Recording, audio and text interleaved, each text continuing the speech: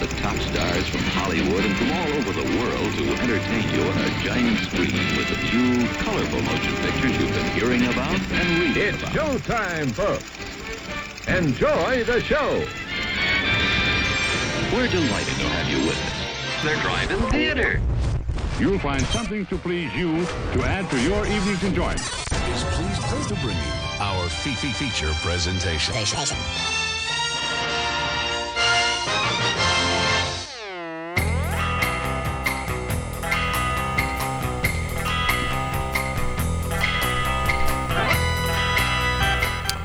What's up, everybody? It is Monday. It's 8 o'clock. It is 8 o'clock Central Standard Time, wherever it is you are. It is November 28th, 2022, and you are tuned into the Drive-In Speaker Box, your favorite place for learning about life and talking about movies.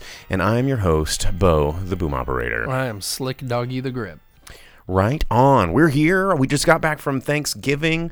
We've been talking with everybody early on Twitch. You know, thanks for joining us early. Night actually said I should be proud. I influenced her into getting a Google Chromecast so I can stop watching movies on my phone.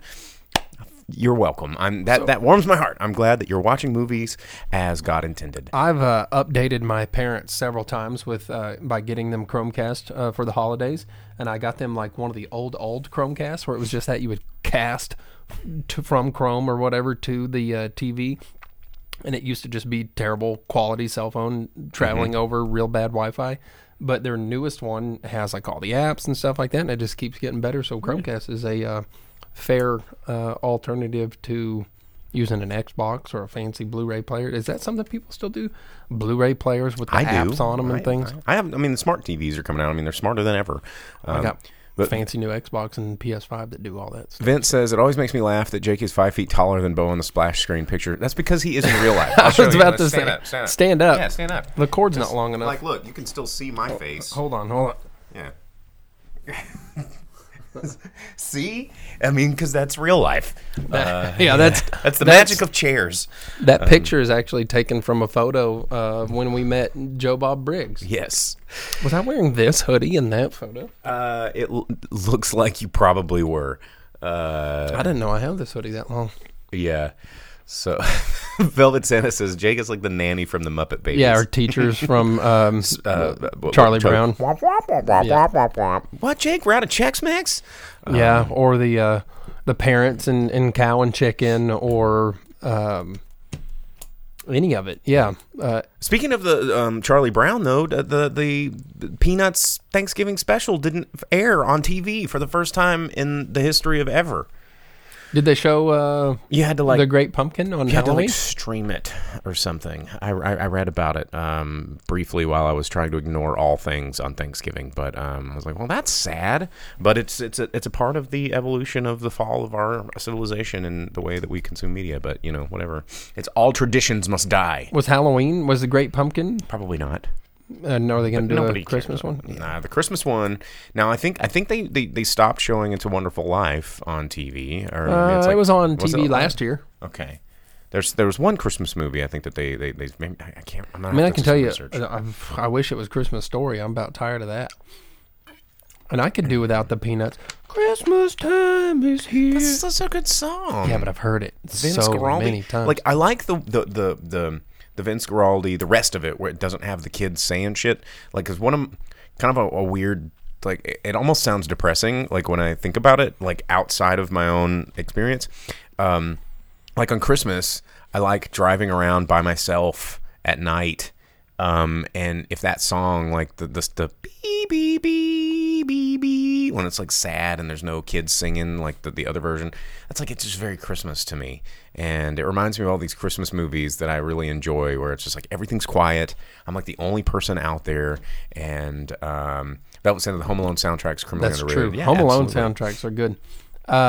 You know the only song I like to listen to for Christmas? Santa Claus and His Old Lady. Cheech and Chong, bro. Oh, I'm like, what are you talking about? Is this a Pornhub channel that I'm missing here?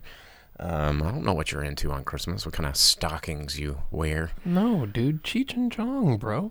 I mean, like, that's any less innocent. It's about drugs and... No, it's not. It's about the dude that lived in the projects, and he had all The little people that made the toys for him. The excuse me? Little people. Elves. They're elves. That's what they identify as. Ben says, back when It Was a Wonderful Life was free, I saw it on St. Patrick's Day, and it was tinted green. It was wild. TV stations were nuts. TV stations were cool. Like, remember back in the day? There was always the urban legend, and it wasn't urban legend because it happened all the freaking time. Or there'd be some disgruntled like station op that was in like the program room switching buttons and would like put like 3 seconds of porn in the middle of a Jeopardy episode or something. And that's the second time in like 30 seconds he brought that up. Everyone knows what what's going on. It's because it happened. It's real, and that's what made me think of it. So. Yeah, it's just how my brain works. Yeah, that's one of the whole concepts of the movie Scrooged is they take over the TV station because Bobcat Goldthwait comes in with the Speaking of Bobcat Goldthwait, I think he's performing in Fayetteville very soon. What? Yes, hang on. Here, let me use my computer that I have. Let me see. Yeah, we're talking about Bo's foreign films.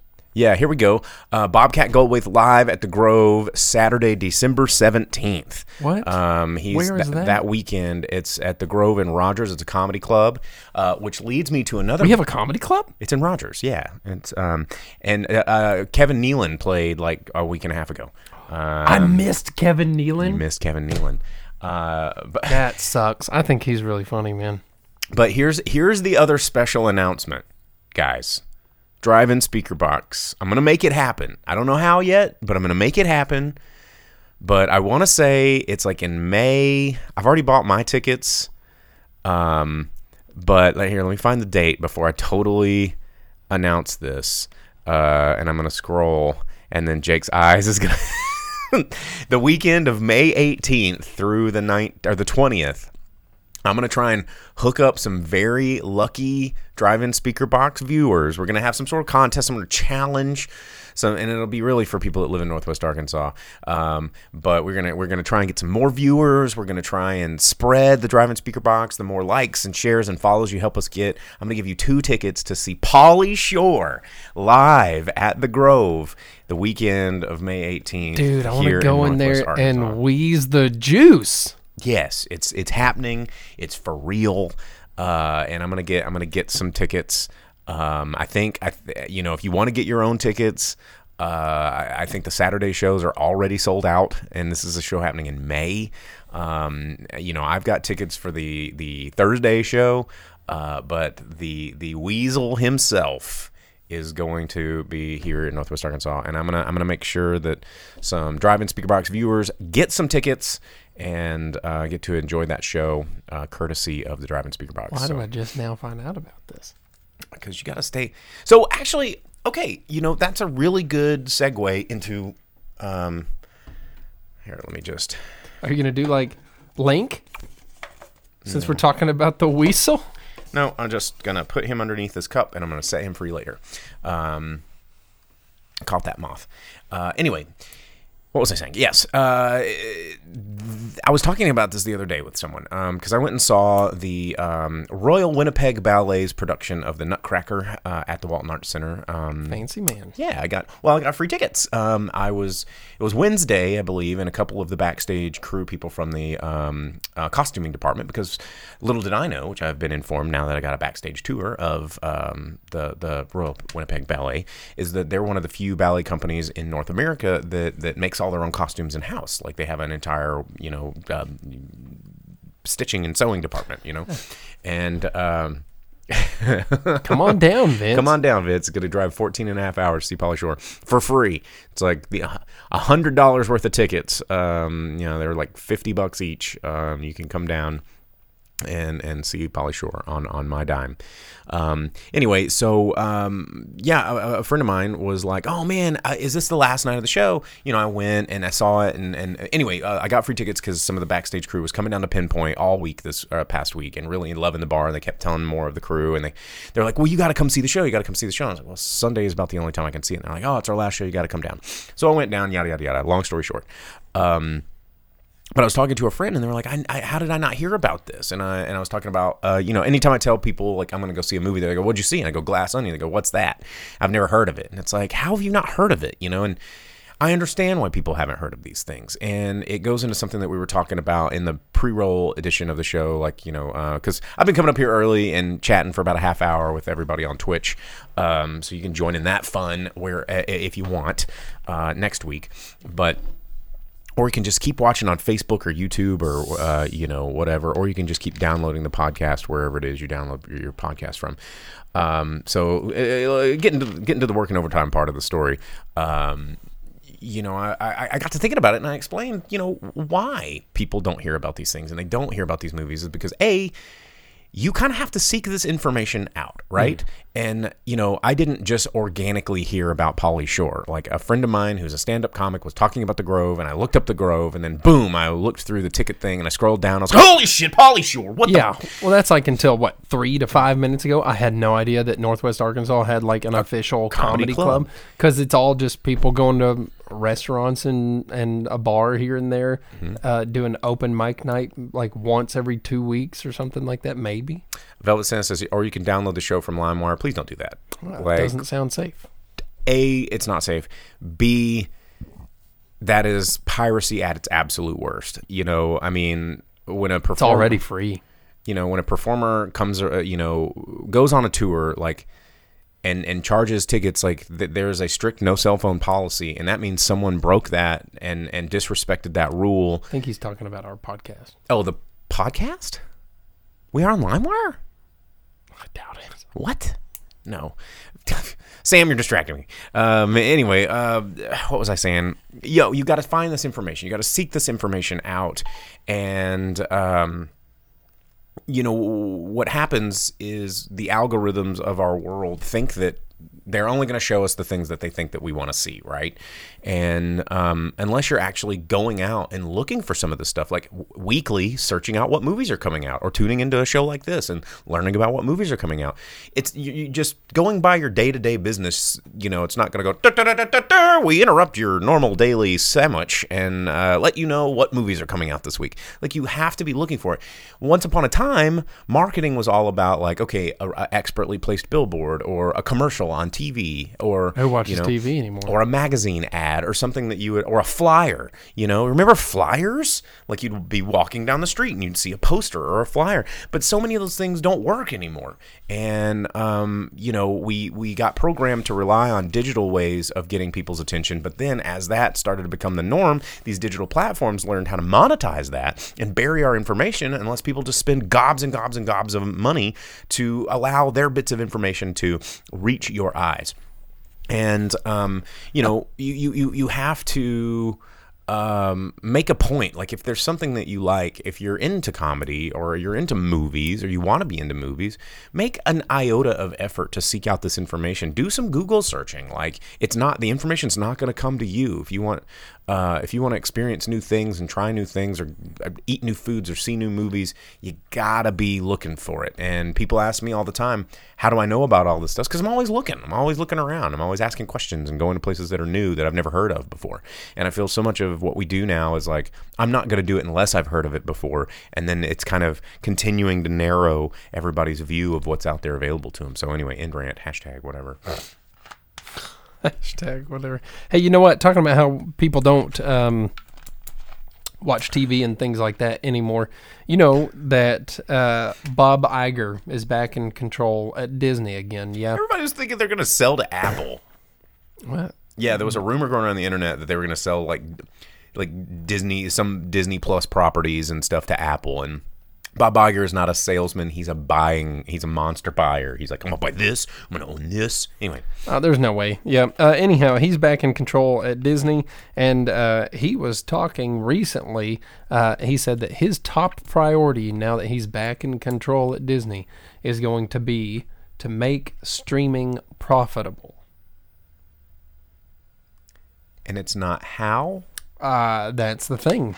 we always say, I'd be interested to see the metrics. Where's the money that streaming makes? How many viewers?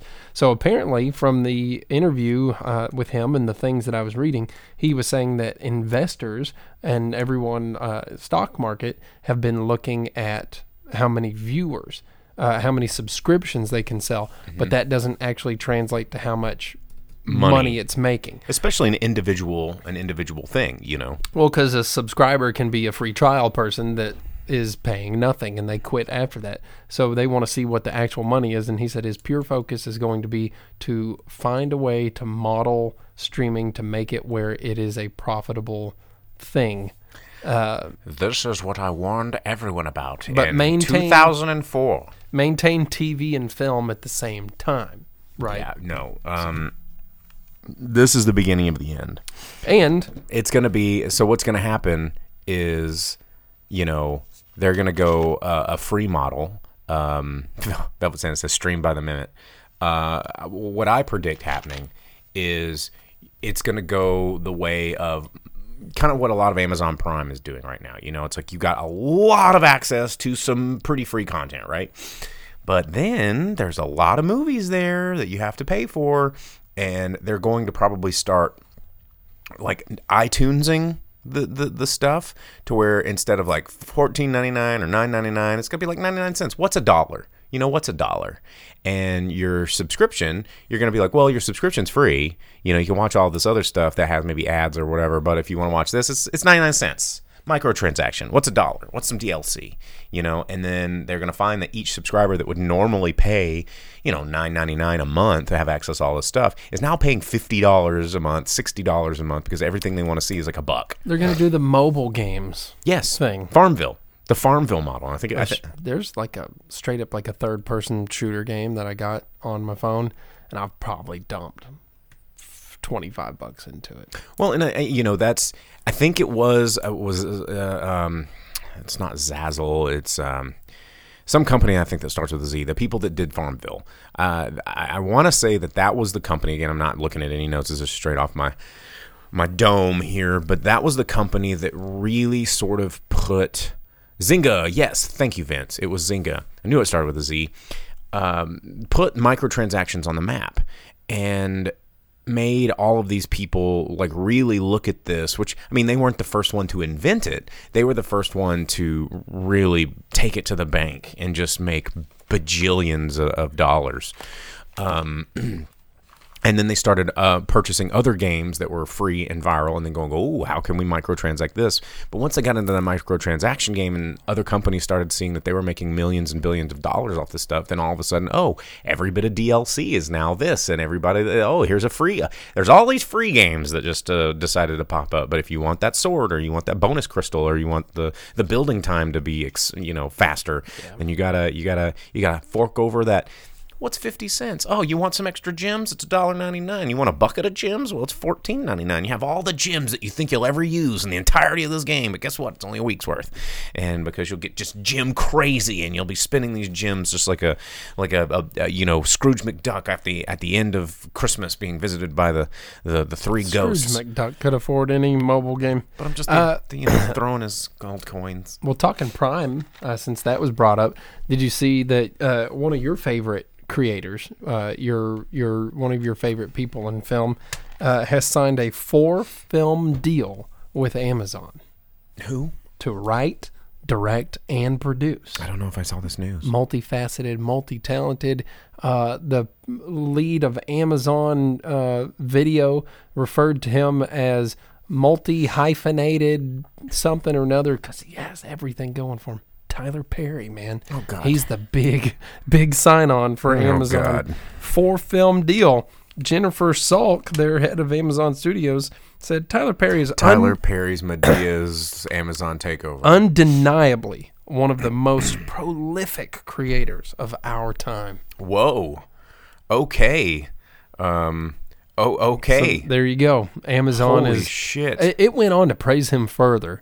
But Amazon is super stoked. Jean-Paul Sartre, we've got who else is a great Spielberg. Steven Spielberg. Give me a big Mark Twain, and then Tyler Perry, prolific creator of our time. Yeah, jeez. Halloween. Yeah, but man, just art. So that's Amazon. That makes me hate. People wonder why I get salty about stuff. And Hey, it's news like that. Talking about things that people don't like. You see that Helena Bonham Carter came out and said that people need to leave J.K. Rowling alone. What's that guy's name? Chris Crocker. Yeah. Leave J.K. Rowling alone. Mm-hmm. Yeah, so she was like, everyone's allowed to have their opinions, okay? Idiots, leave her alone, okay? She didn't say anything aggressively, so, you don't understand her trauma. That's what she said. She said, everyone has a trauma that forms their opinions, and she's allowed to have her opinions and express those. And she goes, and I get that every other Harry Potter star ever, except for me, has stepped away and been like, oh, bitch crazy, and don't want anything to do with her. But she's except for those royalty checks. Yeah, but no, not a single Harry Potter star has said, please stop sending me those checks. Well, that's because it doesn't. Yeah. So yeah, Helena Bonham Carter, one of the few defenders of J.K. Rowling out there, which was a weird thing to see in the news. Vince said, she said Johnny Depp was vindicated and J.K. is persecuted. Yeah. So, and that was the thing. Well, she said, yeah, Johnny Depp was proved innocent in his libel case or whatever, basically. So yeah, who knows what's going on there. I just thought that was interesting to see that there was one person in her corner, whereas everyone else was like, I mean, I put a a Harry Potter booth in our Christmas deal. We're serving butter beer, and we have Bertie Bott's every flavor shots, but we don't allow trans people to get them. But it's one of those things that we're just trying to stay true to the work. But no, I mean, like jokes aside, I think that it's. Do you change the price on it after someone orders it? And like, what the hell? And you're like, oh, well, that's what I meant at the beginning. Yeah. Yeah. And they're like, how much was that again? You're like, oh, since you asked, it's actually this. Completely different. But, I mean, Harry Potter, we all loved it. We all loved it. We can't pretend that we didn't. We can't go back and say, oh, actually, I really hated that because I hate J.K. Rowling. It's like... Why? That's the J.K. Rowling thing to do. Yeah, you have something set, and that's the way you view things, and then someone asks you about it on Twitter, and you're like, you know what? Screw everything I said before. This is the new canon. And I think why are we still caring about J.K. Rowling? She hasn't created anything interesting and new since this. How about we just like say, hey, you're crazy, but thank you for this thing that you made that gave us some joy, but you crazy. Because as the creator, she can affect it still, like her. Because she owns the IP, right? But she can't go back and change the movies. She can't go back and change the books that are already written.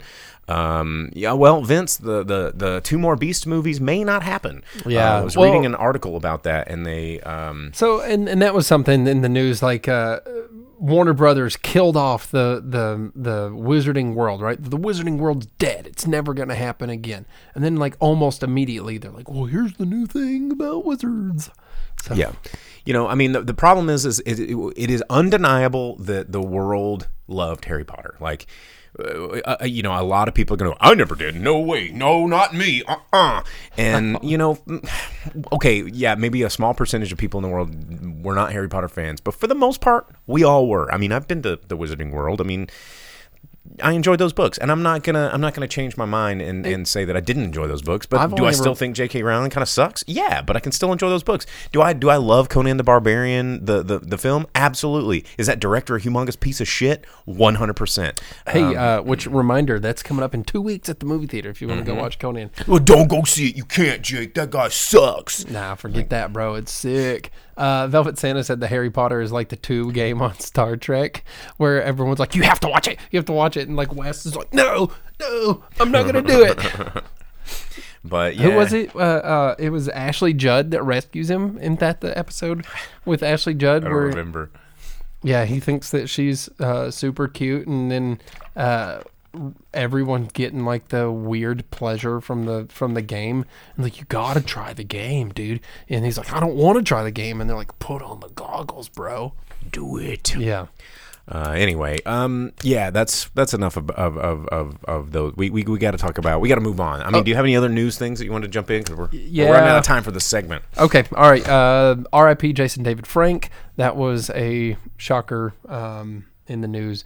Green/White Ranger. We mentioned that last week. Oh, had that already happened last week? Mm-hmm. Okay, yeah. And then Yellowstone 1923 trailer came out. It will be coming out December 18th. It has Harrison Ford and Helen Mirren. I'm not going to see this movie. No way, it's a dude. TV series. Someone asked about if we watched 1899 or whatever. It's on my list. Yeah, that's the one with like Sam Elliott, right? I didn't. Or there's some Yellowstone 18 something or another. No, that has Sam Elliott. 1899 is like a its sci-fi own thing. It's like Okay. a historical sci-fi thing. But 1923 Harrison Ford stuff. Probably a sequel to Cowboys and Aliens, if I had to guess, really, given the time period. Harrison Ford, who is getting de-aged in Indiana Jones. Did you talk about that last week? Just a little bit. Oh, man. Not looking forward to Indiana to Jones that. 5 is just going to be such a train wreck, but whatever. We'll cross that bridge when we get there. Vince says, never seen Yellowstone, but get huge CBS vibes. You should, because it's done by Paramount. Which is huge CBS vibes. Yeah.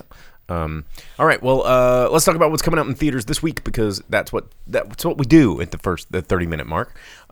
We've got a handful of movies that are coming out, most of them Apple Plus, like Emancipation, which is the new action thriller from with Will Smith, coming out. I think that one's on Apple Plus, and then Savage Salvation with Robert De Niro and John Malkovich, I think, coming out to streaming. They're saying it's hitting theaters, but that maybe means like one or two.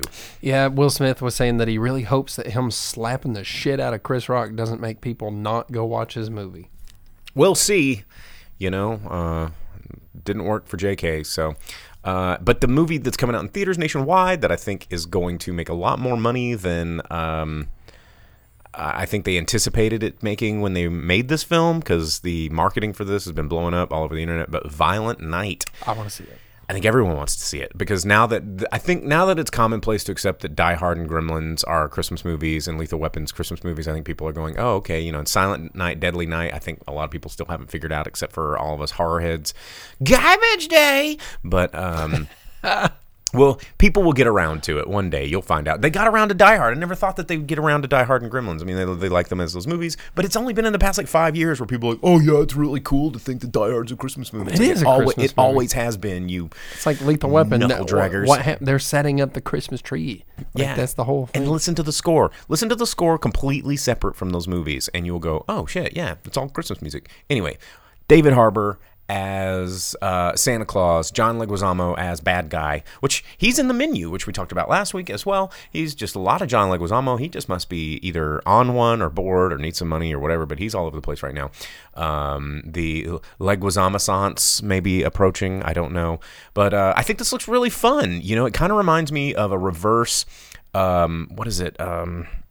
Dial something, Pierre Noël or whatever. It's like a French action horror movie, action Christmas movie, where the Santa is like this homeless dude, and he dresses up as a Santa, and he breaks into, it's like very Home Alone before Home Alone was made. And somebody in the chat will find it. It's like Dial something Pierre Noël, which is like a thing that they did in France. They had these phones that you used to be able to dial and like call the North Pole, and this kid does it, and this homeless man finds out where he is address. He's like a super rich kid. French Santa's name is Pierre Noël. And then it's very Home Alone vibes, but the Santa, it's like, it reminded me of that. Like somebody watched that movie and was like, ooh, let's make it a good guy and have him beating up bad guys. But it's also kind of like that movie I watched for the show a year or two ago with Mel Gibson, and he's Santa, and he's getting hunted down by the guy that never got his weenie whistle or whatever the hell. Yeah, Santa Claus. Yeah, that was Judge Reinhold. Well, that's in the Santa Claus. Yeah. I'm talking the one in the Mel Gibson movie. It's played by Walter Goggins. Walter Goggins, yeah. Vince threw up that name. It was 3615 code Pierre Noël. So I was close. I mean, how am I supposed to remember 3615? I am just... my encyclopedia in my noggin of movies can only go so far. But if you've never watched that, It's a really good time, and I don't know if Joe Bob's ever done a showing of it, but it's pretty damn good. So enjoy that one. Violent Night's coming out, so I think it'll be fun. We're gonna go see it. Yeah, I want go see to. it. Looks good. I don't know if it's gonna play all the way through Christmas, which I wish that it was coming out a little closer to Christmas, because I want my family to see this, because we always go and see a movie on Christmas Day. It's just kind of like a tradition, and I wish it was this movie. But my mom's gonna get mad. She's like, "Don't go see it without us," and I was like, "I have to." Just the way it is. What was the name of the Goldberg Santa Slay? SLAY was the name of that movie. Creative. Kind of like Jack Frost, which the horror movie Jack Frost, not to be misunderstood with the one with Michael Keaton. Where he kills a lady in the shower with like an icicle penis, which is pretty awesome.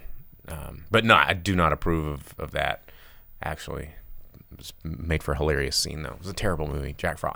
I don't. And it had one of those 3D what's the word? Venticular, I think is the word. The venticular little images on the box cover, and where you could move it left and right. The snowman would. Yeah, it'd be like a happy snowman, then he'd be an angry snowman. It had the teeth and everything. Yeah, VHS box covers, dude, at their finest.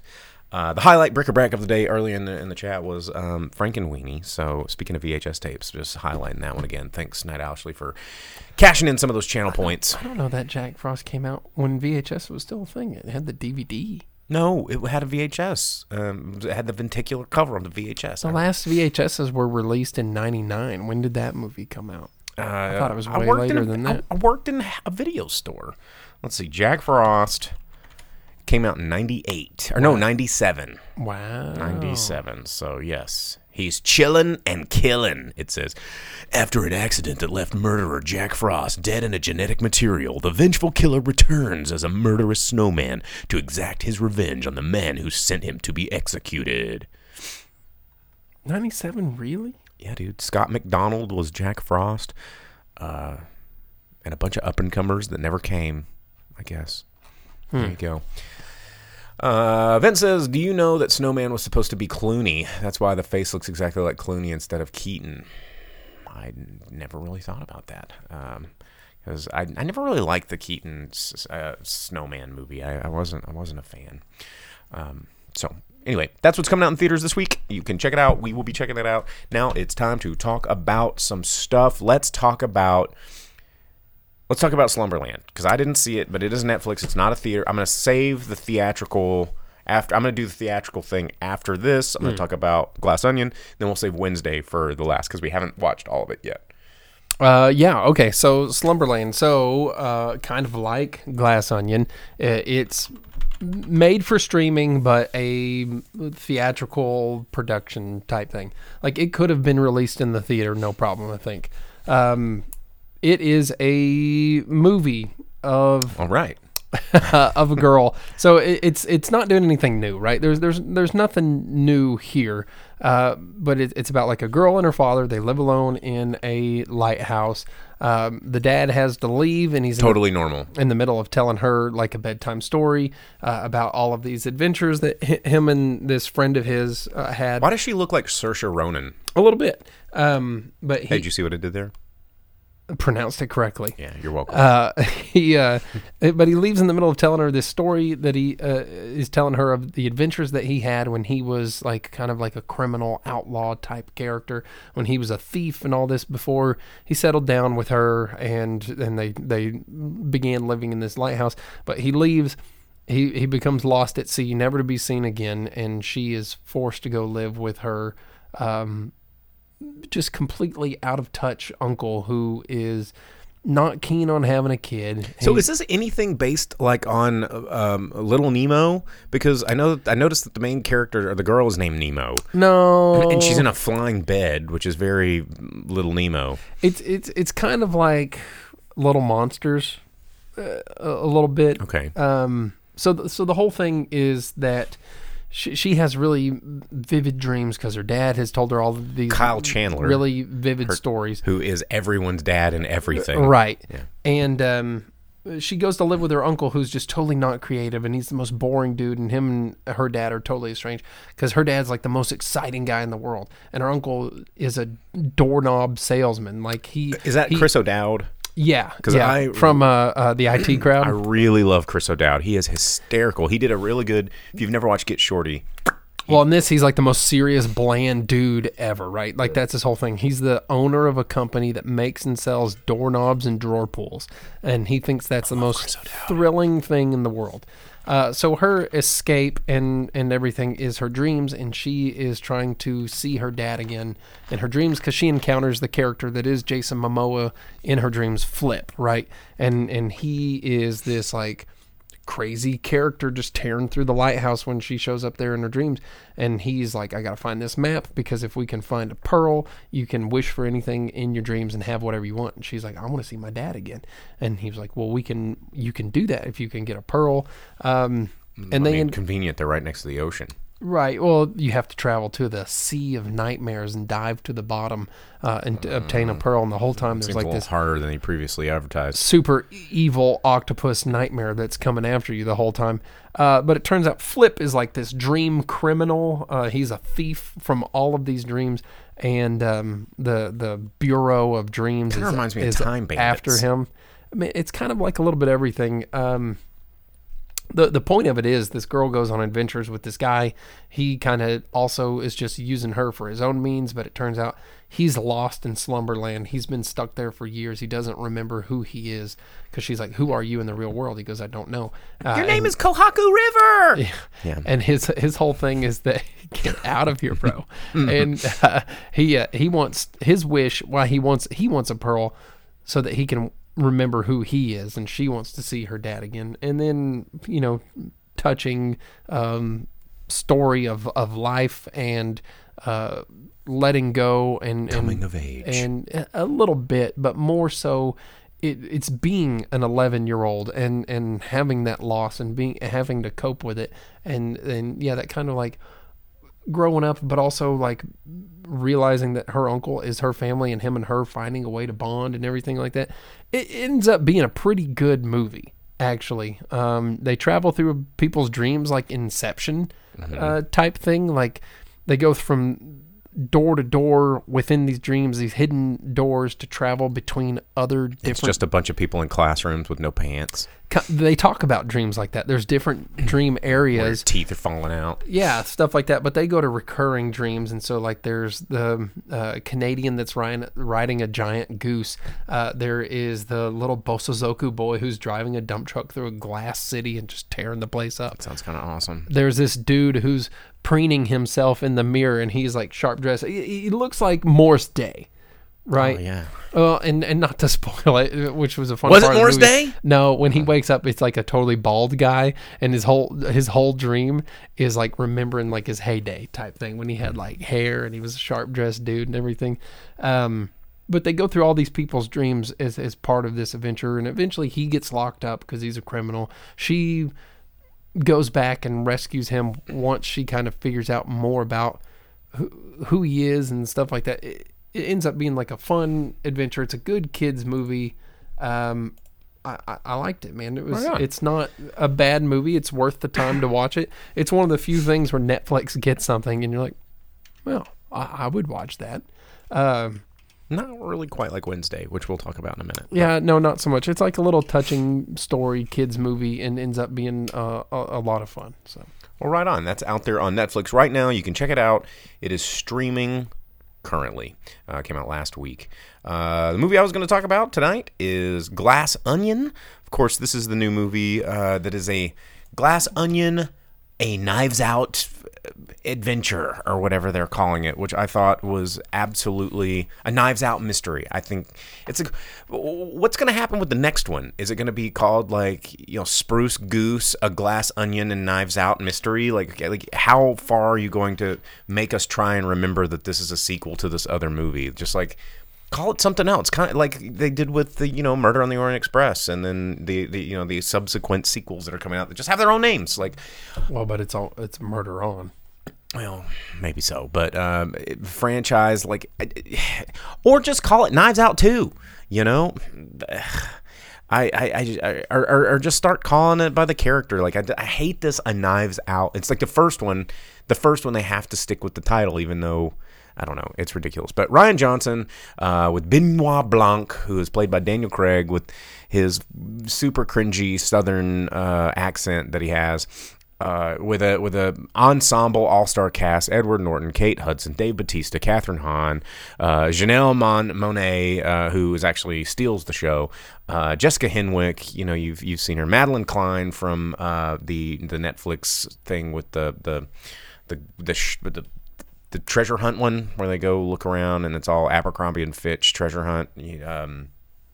Outer Banks, that's what it was. What shows are you watching? It was like a huge thing on Netflix. But this movie is a whodunit. You know, it's a fun whodunit. It is a very predictable whodunit. Much like I felt about Knives Out. Everybody's like, oh my God, did you see Knives Out? It was like the most heady psychological twists and turns and everything. I couldn't figure it out. Oh my God. If you've seen a whodunit, like, this is not going to give you any twists or any turns. And there are parts where even at the end, they kind of acknowledge how dumb and obvious all this was. Like, Daniel Craig's character, Benoit, he gets upset at how stupid this was and how he didn't see it. He's just like, this is the stupidest thing. I should have called this from ages ago. Vince says, thank you, Knives Out was pretty predictable. I agree. You know, I think that movie was fun. It doesn't, just because a whodunit is predictable doesn't mean it's not fun. Okay, you know, I think that a whodunit is about the character study and the fun along the way, kind of like Clue. You know, yeah, that's how that Slumberland movie was. I saw everything coming from 5 minutes in.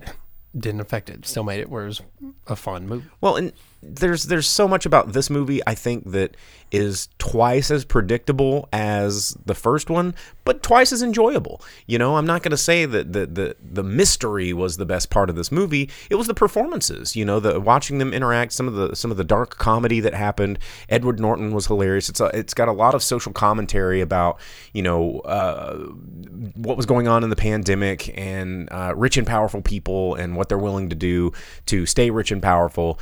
And that's what really it's about. It's about seeing Dave Bautista carry a gun in front of his penis in a Speedo for most of the time and being an asshole, and it's kind of funny.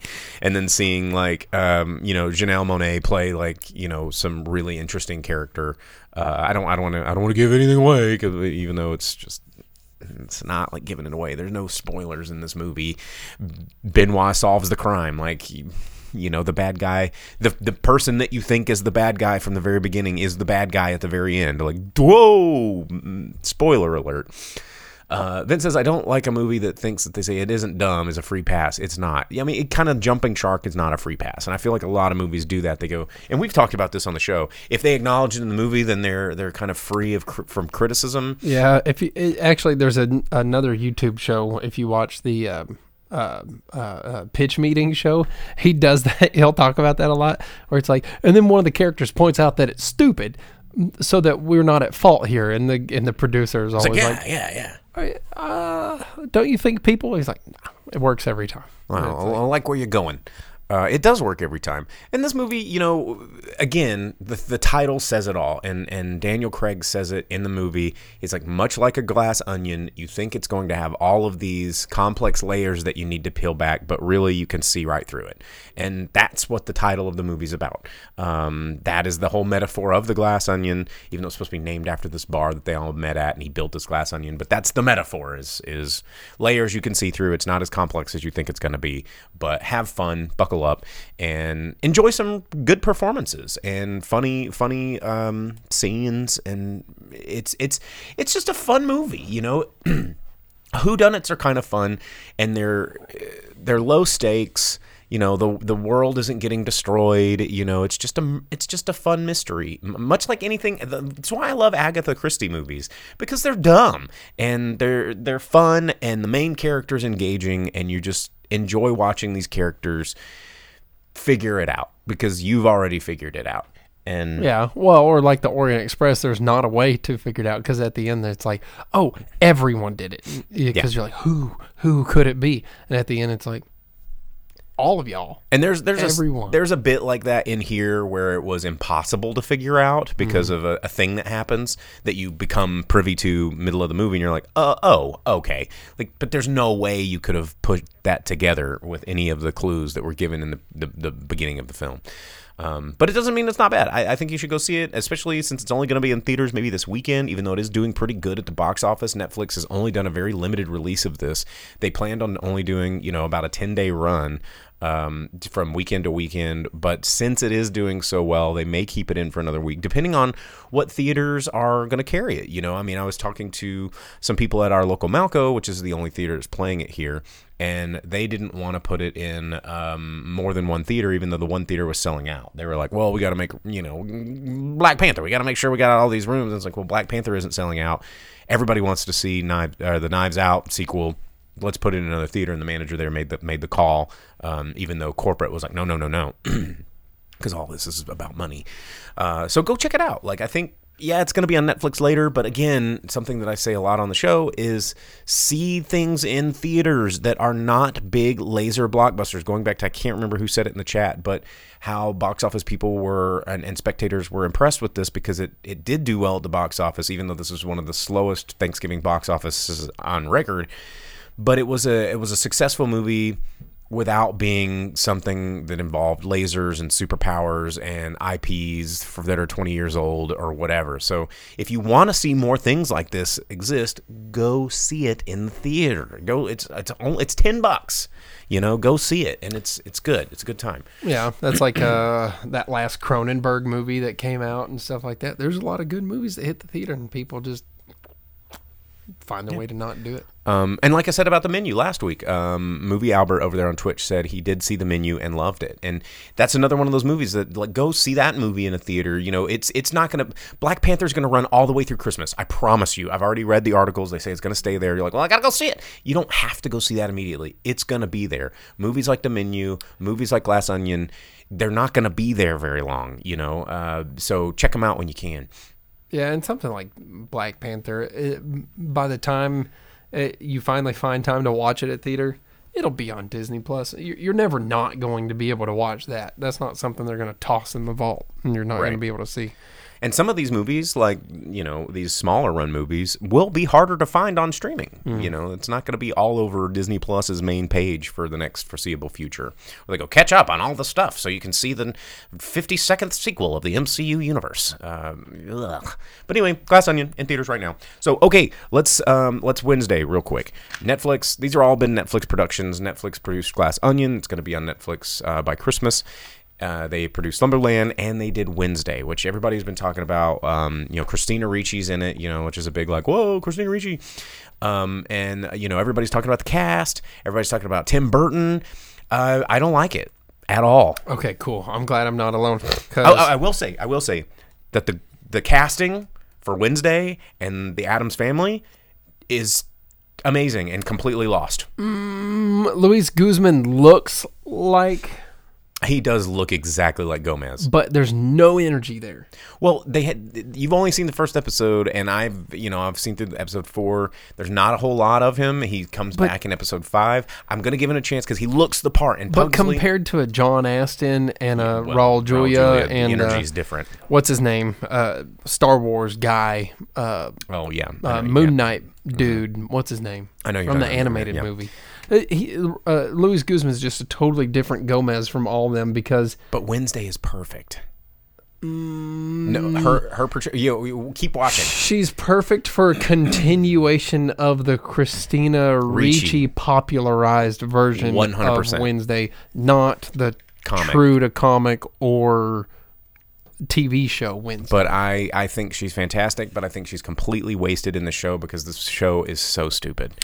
And the idea that she has the powers just kind of undermines the whole thing about like Addams Family, because if they can have superpowers beyond Uncle Fester, like Uncle Fester is like the only one that should have like any kind of weird supernatural abilities, which is just putting a light bulb in his mouth, not dying. But as Dina said, I don't mind Wednesday as a supernatural YA thriller, young adult thriller, but comedy show. But using the Addams Family for it was no good, and that was my biggest complaint because you're putting the Addams Family it's basically like Wednesday Addams goes to a Hogwartsian Sabrina the Teenage Witch school. Yeah, everyone's werewolves, and so now you're in a world that like everyone has powers. You have seers and werewolves and harpies, sirens, and and gorgons, and but So- somehow Wednesday's still edgy. So now all of a sudden the Addams family has nothing special about them. No. They're not weird because they're in a world where people in this town Drink are like, blood. Yeah, they're like, oh, a werewolf ate my friend again the other day, and the sheriff's like, dang it, we really gotta figure this out, dude. Tell him it was a bear, I guess. Again. Yeah. And they go to the school, which, Wednesday is just a person that's into really dark stuff. She's cold. She's into, like, murder and, all this kind of stuff. She doesn't have, other than being kind of a psychic in the show, but they're all acting like she's the craziest and weirdest. And it's like, bro, you are a vampire. You literally drink blood and murder for sustenance, and y'all are like, oh, but I heard she put piranhas in a pool. She's dangerous. I'm like, you drink blood. Like, you're not addressing the world that you created and make it how stupid this is and how the character of Wednesday Addams, she loses the Addams family, like you said, it loses its creepy, kooky, mysterious, and spookiness when everything in this world Oh, no, is... but they literally said that phrase in the show, so it makes it okay. God. You see? So that's the only fan service callback thing that they do at all.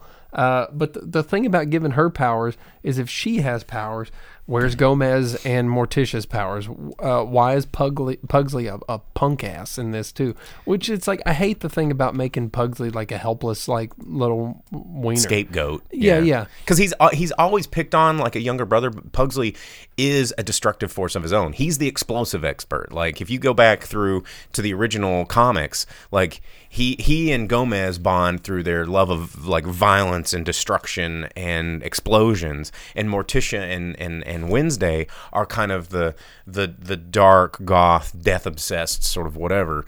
And I think Barry Sonnefeld's portrayal of the Addams family in his two movies, the Addams Family Values, borrowed from the comics in a lot of good ways, and gave them their own kind of stand up. But like as Night Ashley said, she's always we've been curious about their world. Their world is our world, and that's what makes them odd. That's why they're so strange and weird, and people fear them. But in a world where you have real life monsters, why are you creeped out by Thing when a dude literally has a fish tail and swims in the lake? Like, you didn't see that episode, but yeah, I mean, I saw that there's girls that touch the water and they get the scales because they're sirens. They exist to lure people to their deaths, or like there's werewolves Gorgon that who turns eat people to stone, and and people that control things with their minds, and they're like, oh, I'll just pull these stone things off these walls. All of a sudden, the Addams family there's nothing strange or spooky or ooky, and they're just goth. Where's Grandmama on this? Yeah, where is Grandmama? She's not in this, but she needs to make an appearance. And Velvet Santa says, and there's no Addams family rap. I believe it's do what they want to do, say what they want to say, live how they want to live, play how they want to play, something to something, and dance when they see a friend, Addams family, and then they're too legit. Yeah, that's how. Thanks, MC Hammer. Not else, she says, it kind of makes me think of a show, Hotel Transylvania. Yeah, the problem is the Addams family in the extended world that Barry Sonnenfeld helped create, and even in the original TV show and the comics, you have people like Cousin It, which opens up like their family is still a family of weirdos, but not like in a world where there's all these werewolves and they're just a different flavor of weird. They're this unique, like, alternate thing. Right. And this removes every bit of that to make it Sabrina the Teenage Witch meets Hogwarts, meets Twilight, meets love triangles, and, I do like the fact that they show a little bit more gore and blood, which I think is cool, but for the most part, I'm just not really feeling it. It just feels kind of weak and try-hardy. But anyway, I'm going to finish it, so... as Vince says, it's a fish out of water, not a lake of weirdo fish. Yeah, exactly. And it's like the very first episode, which is fair, as far as I've gotten into it so far, but I don't have I don't feel like I want to get further into it just because it's not Addams Family. It's definitely just like using Wednesday's a marketable, like, hot goth sort of thing that they want young people to say, ooh, cool. Yeah, exactly. It's like something just Tim Burton wanted to do, and he slapped the Addams Family skin and name on it to be able to market it for what he wants. But it's more of Netflix's Sabrina. Yes, it is. It's a continuation of Sabrina the Teenage Witch, which I watched all of, by the way. See, I totally got out of that as soon as they're like, "Oh well, there's like the devil, and he's gonna come up, and he's gonna pull his dick out. Don't worry about it." And I was like, "I hate this show." It's funny because that show hit like a trashy sort of nerve that I just couldn't stop watching, much like True Blood did for me.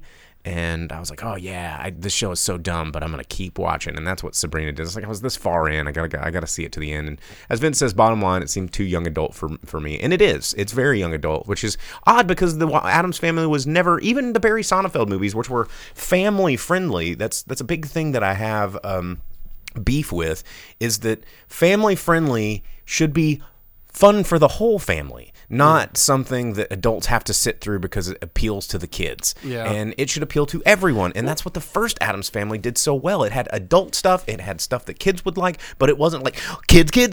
We like kids. Kids like goth stuff right now, so this is what you're going to like, and we're going to go boy crazy, and we're going to love triangle like Twilight, and ugh. Yeah, and the thing, too, thinking about it really, is that Wednesday, like you said, it's like everyone's like, oh, goth chick, let's just focus on her. We'll make her older so that you can sexualize Wednesday or whatever instead of her being a kid. Yeah. But the thing about it is in family values, it was kind of Wednesday and Pugsley heavy. Mm-hmm. But it was enough of the balance between the family and Wednesday to make that work. And then the new animated movies, the second one had enough. It was Wednesday heavy, but she was super angsty in it, about wanting to get away from the family. But it was still enough about the family that made it work, because the Addams Family doesn't work when it's not the Addams Family, right? Because it really needs to follow.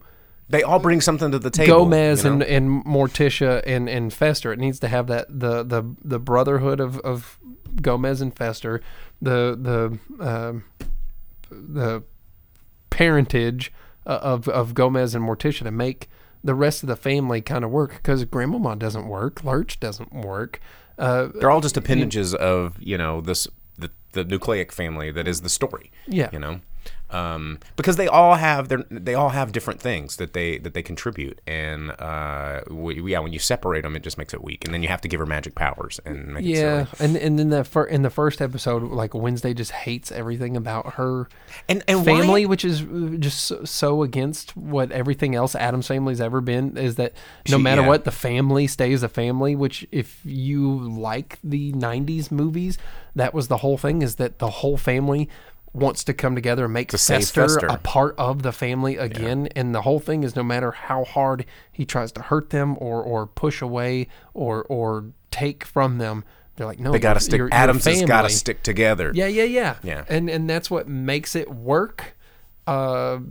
Everything about this is not selling it to Gen Z is like, nobody understands me. I'm such a rugged individual. Good. I hate my parents.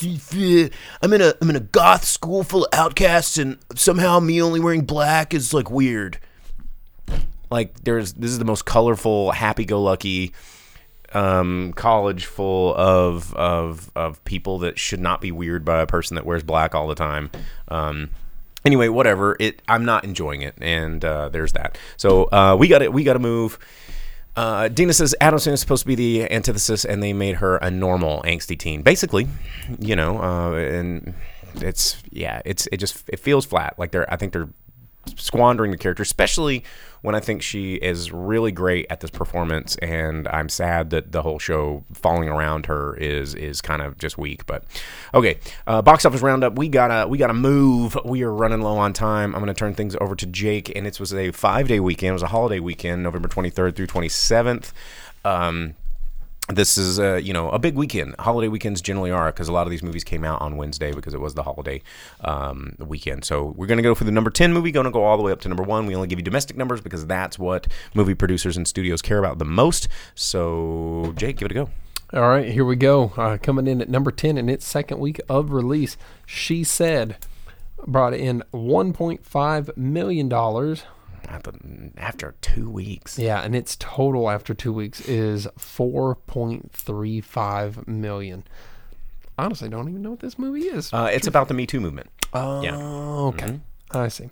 Then coming in number 9, 6 weeks out, Ticket to Paradise. That movie has done way better than I ever would have thought from less than perfect people like marketing. those two. They like them. Yeah, I mean, they didn't need to market it. What do they need? They got two faces out there that people like. Yep. 2.6 million this past week, bringing it up to 65 million at the box office.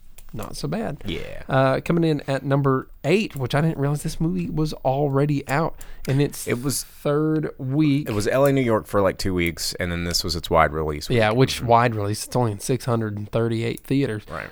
The Fabelmans, Steven Spielberg's movie about Steven Spielberg, bringing in $3 million this past week, making its total 3.46. So yeah, it's just starting to A good get theater any kind of average, money. though. Not a bad theater average Sure, yeah. per screen. Yeah, if it gets more out there, it might bring in some more dollars because I'm sure Spielberg's story is very interesting, as told and edited by Spielberg. Spielberg, yeah. Yeah. And then number 7, second week, Bones and All, $3.6 million. And it's, so yeah, second week, it's now in 2,700 theaters. Yeah. Its total is 3.7, so it only made like $100,000 its first It was, again, week another out. one of those LA, New York onlys. But I'm sure Timothy Chalamet will be bringing in more ticket sales because people really like that guy. And then 6 week of release coming in at number 6, Black Adam, still hanging in there, brought in just under $4.5 million this past week, making its total 162.8. That one is already out on streaming. I'm not sure how that affects it. I'm sure it has to drop it, It's theater average, but I think Warner Brothers wanted to get that available online so they could bring in as much as possible while the hype was still there. In its second week of release, number 5, The Menu, brought in $7.6 million. Which I absolutely loved. Talked about it all last week. If you want to download that episode on Spotify or check out the live stream repeat, phenomenal movie. Yeah, that brings its domestic total just under 19 million. So not bad for that one. I still need to see it. It's really good. I would like to, looks good. You told me a little bit about it too. Sounded great. And coming in at number 4 in its first week of release, Devotion brought in $9 million. All right. Not bad. Dang. And then number 3, the Netflix movie reviewed by you on the show moments ago, $13.2 million. Again, not bad. Considering it was only in 700 theaters. Yeah, just shy of 700 theaters, brought in humongous. Quite a bit. It would have been the number one, if it had had that same theater average, it would have been, in a wider release, it would have been the number one movie by a long shot. Yeah, it's in 60 more theaters than The Fabelmans and brought in $10 million more dollars in its first week of release. Yeah, I mean, I was looking for tickets for it, and almost every showing was sold out. So. Yeah. Also, first week of release, Disney Pictures, Strange World, brought in $18.8 million. Disney is not happy about this one because they said it had some $130 million budget. They said it had a big advertising budget, but I don't think they used that advertising budget well. And I've heard a lot of people getting backlash about how woke this movie is. Apparently, I haven't seen it yet. I don't really know the synopsis too much or what woke parts like the dregs of America are complaining about. But Disney's not happy with this one. Happens from time to time. And then number 1 in its third week out, also from Disney, something they are probably more than happy about, $63.8 million, Black Panther 2, Wakanda Forever, bringing its domestic total up to $367.5 million. So it's a lot of money. It's a lot of bucks. But there you go. Yeah, that's the top 10 movies in America. You can see all those. We obviously recommend The Menu and Glass Onion. I do want to check out Bones and All this week. That's probably going to be one that I see, as well as the Violent Night coming out this weekend. I definitely want to see Violent Night. I might force myself to watch some more Wednesday. Yep, I'm gonna try and finish it. I'm halfway through. I want to, I pretty much think I've figured out what the monster is, but one of the werewolves. You want to? No, I don't think it is. But you want to see it through. So there you have it. Anyway, thanks for tuning in, guys. Feel free to like and subscribe wherever it is you like to do your live streaming, Facebook, Twitch, or YouTube. Twitch is a lot of fun because subs go directly in our pocket, and you can catch us a little bit early and jump into the chat, which is a lot of fun. Hey, Furious Apology, cheers to you as well. You can always download this version, the audio only, wherever it is you get your podcast, Spotify, iTunes, whatever, Apple Music. Is it even called iTunes anymore? I don't know. I live in a different planet. Twitch, too, you can have some of the fun emotes like the up-and-comers coming soon as from a suggestion of Vince. Bostradamus emote. That's a good idea. I need the robes. We'll figure something out. But thanks for tuning in, guys. We will see you guys next week right here. Same time, same channel. Driving Speaker Box, 8 o'clock Central Standard Time. There's Vince with the collection of emotes up there looking good. Dude, all those tier 3s. Congratulations, man. All right, we're out of here. See ya. Bye. As you leave the theater, folks, please be careful. Don't let this happen to your car. Be sure to remove the speaker before you leave. If you should accidentally pull a speaker loose, please turn it in at our snack bar or box office. Thank you.